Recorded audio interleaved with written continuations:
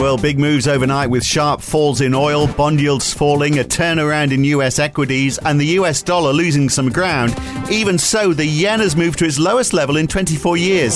So it's one of those days where the zeitgeist seems to be that central banks might start lowering the size of their increases soon, and maybe, hopefully, inflation pressures are going to start to ease as well. We'll examine all of that today. It's Thursday, the 8th of September, 2022. It's the morning call from NAB. Good morning. Yes, there is a definite turnaround in the session overnight. US stocks are back on the rise, up 2.1% for the Nasdaq, almost 2% for the S&P 500. The Dow is up 1.4%. Even in Europe, shares are up a bit, although we've seen a 0.9% fall in the FTSE 100. Bond yields are falling today, down 8 basis points for 10-year treasuries, down 6 basis points for 10 years in Germany and the UK. Aussie 10 years yesterday finished up 6 basis points, higher at 3.7%, but down 6 basis points since then on futures. And the US dollar has actually fallen today. It's down 0.4% on the DXY, with the euro, which of course accounts for quite a large chunk of the basket that makes up the DXY index. The euro is up 0.9%, still below parity though.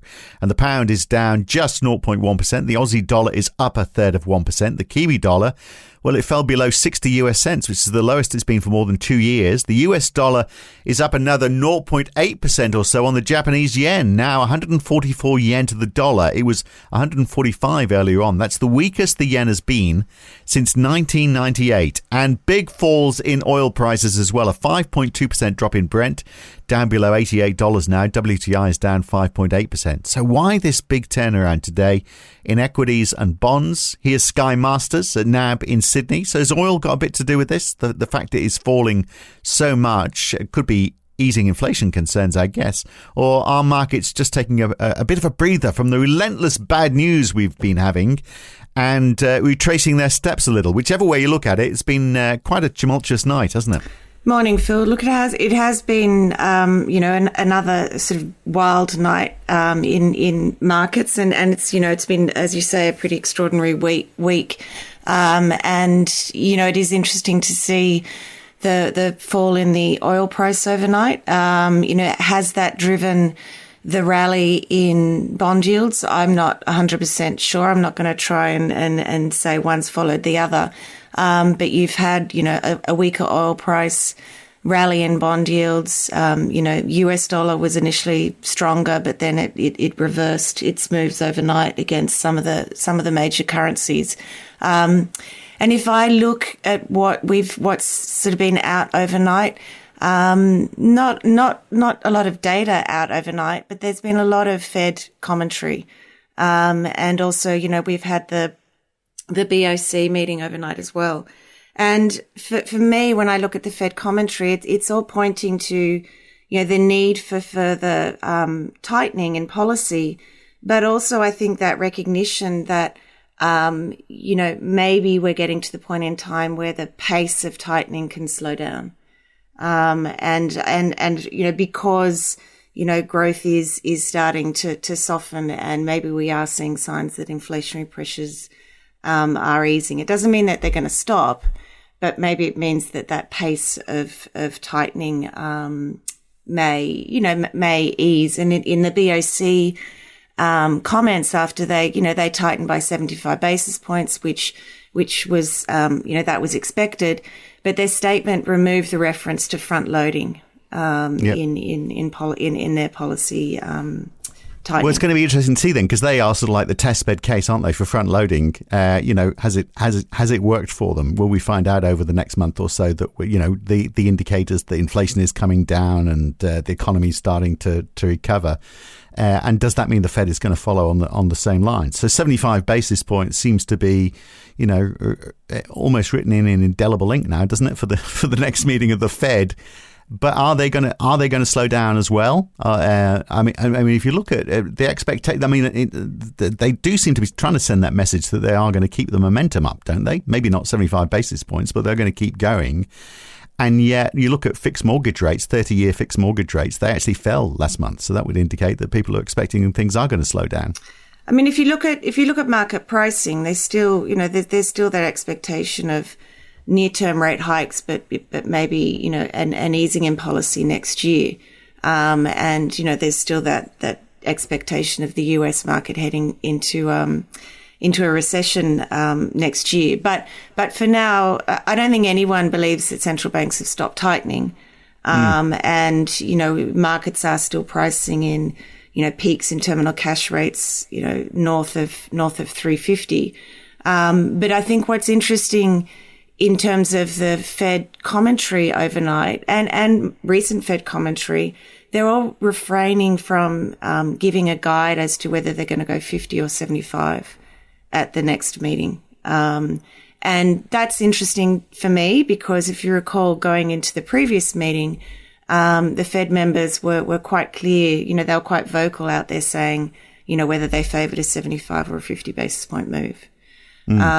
So to me, it's just, it's a shift, I think, in terms of where central banks are moving to. And now that they have got policy well off the sort of pandemic lows that we saw, we're now moving into that territory where, as the BOC has dropped their front loading, they don't need to front load anymore. And the incoming data is important, and that's going to drive the size of tightening and the pace of tightening. And, so the US CPI number, which is out on the 13th of September, is still very important. My bias would be that I think they probably would still favour going 75 because it's probably too early to sort of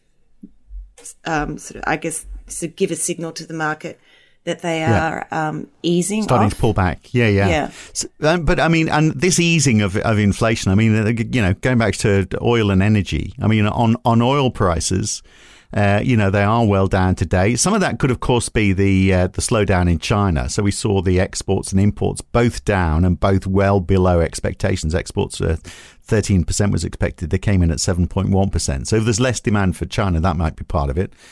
And interestingly, I was just reading just before we started to record the podcast, Google, there's a report saying that they're cutting back on business travel, only business critical trips. So if you work for Google, you can't go anywhere right now. If there's a chance, you can't go and meet people if there's a chance to do it online. So if corporate America or the corporate world is laying off, travel, that's going to cut down on demand for airline travel. And then, of course, we've got, gas subsidies in Europe as well, which is going to bring down prices as well. So all of that's going to help inflation, obviously. Yes. Yep. And I think in terms of what I've read overnight, I think, a large part of that fall in the oil price is being driven by, the sort of expectations of slower economic growth and weaker demand out of China. And then, you did also have, and I don't know whether this had an impact or not, but Putin was out overnight saying, if you give me the turbine, we'll open up the gas pipeline again. So I don't know whether that had an impact either on the oil price, but for the oil market, it's the oil price is very volatile at the moment. The market's grappling with a whole lot of different opposing forces at play, and it's a bit like the interest rate markets as well. One night they focus on one driver, and the next night it's another, and hence we're getting this quite volatile overnight moves in markets. I wonder if markets do respond to anything that Mr. Putin says, because he has been known to lie in the past. I find it's possible that he's lying on this as well. We talked about the yen yesterday. It's now a 24-year low. Is there anything this hanging on to their yield curve control? Can they keep doing that? Is there anything that the Bank of Japan or the Japanese government can do to try and correct this if they have the motivation to do so? They have to do something, surely. Yes, you think they have to do something. I really don't know what they would do. I don't know either. Their finance minister, Mr. Suzuki, said they're watching FX moves with great interest, which is like saying, I don't know what we're going to do. No. Watch this space, I guess. But I'm not sure what they will end up doing. But, previously they've been very, convicted on keeping their yield curve control in place. So, At what price? At what cost? At what price? Yes. Yeah. And then there's this big question, of course, about where the UK is going to go. So maybe Liz Truss will get inflation down there by subsidising energy costs. The market seems to think so, doesn't it? Because we've got this big move down in 2-year yields, down below 3%, although to be fair, it hasn't been above 3% for very long. In fact, it started August at 1.7%, so it's still actually quite high. But the move has been quite pronounced overnight, and so is she going to bring? And then we've got the Hugh Pill from the part of the MPC crowd, the Monetary Policy Committee crowd that was in front of the Treasury Select Committee, saying, well, he thinks it's going to help reduce inflation in the short term, but it's probably going to lead to slightly stronger inflation after that. And we're seeing that, aren't we, reflected in the yield curve? Yeah, so big moves in the front end of the gilt curve overnight. Yeah. So your 2-year gilt, it rallied from an intraday, sort of 318 down to an intraday low of 295, and I think it closed at around 3%. So in the day, down 18 basis points in yield. A couple of things I think that are probably impacting sentiment. One, I mean, at some point in time, you're going to get a little bit of a retracement in the massive moves that we've seen over the last couple of sessions. But, in my reading, you also had BOE member Tenryo, who I can't pronounce her surname, but maybe you'll correct me. But she was she's the only, she is a bit of a dove, I think, in terms of the members, BOE members.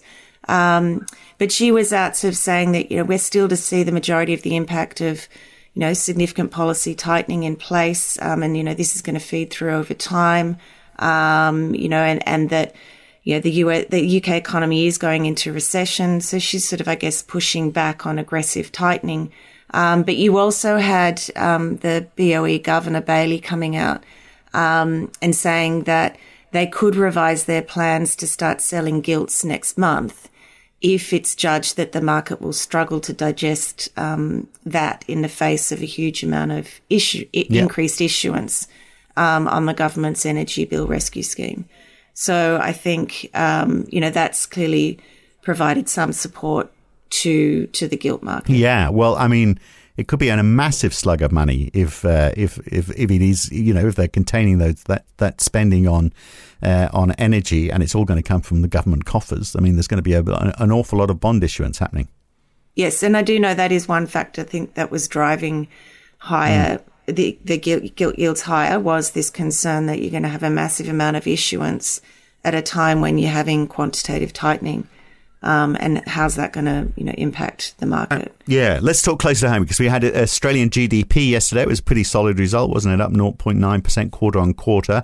Of course, going through the COVID recovery, so that will account for a large chunk of that.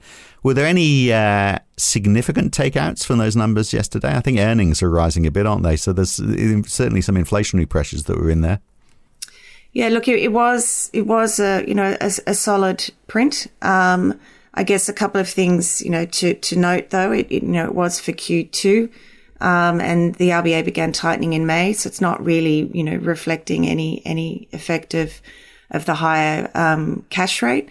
But I mean, there were some interesting things in there. And for my part, when I'm looking at the interest rate market and what the implications of the GDP number, if there were any that you could draw out of it, for me, what I was looking at was, the savings rate, it is falling, but it still remains elevated versus pre-pandemic levels. So, so the consumer still supportive for the consumer going into the tightening cycle. And also of interest was the average earnings per hour number. So, the sort of wages gauge. So, while it did moderate, in annual terms, it continues to track well above, the WPI measure of wages growth. So, pointing to, even heading into, the RBA starting their tightening policy, wages growth was there, and, it was strong and, was sort of pointing to that sort of upward pressure on inflation. So, they're sort of two things that I looked at, in terms of sort of, those things, I guess, supporting the consumer for now, as they face higher mortgage rates. But I guess for NAB, in terms of their view of the number, it is dated.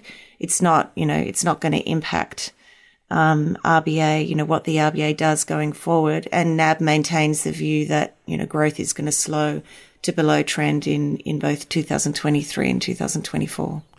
Well, what the RBA does going forward, Philip Lowe, of course, is talking this afternoon. Is he? That is the obvious question, isn't it? Where next? Yes, and it'll be interesting to hear what he says, because in the statement that followed their move this week, they did there was that speculation where they removed the word normalisation in the final paragraph.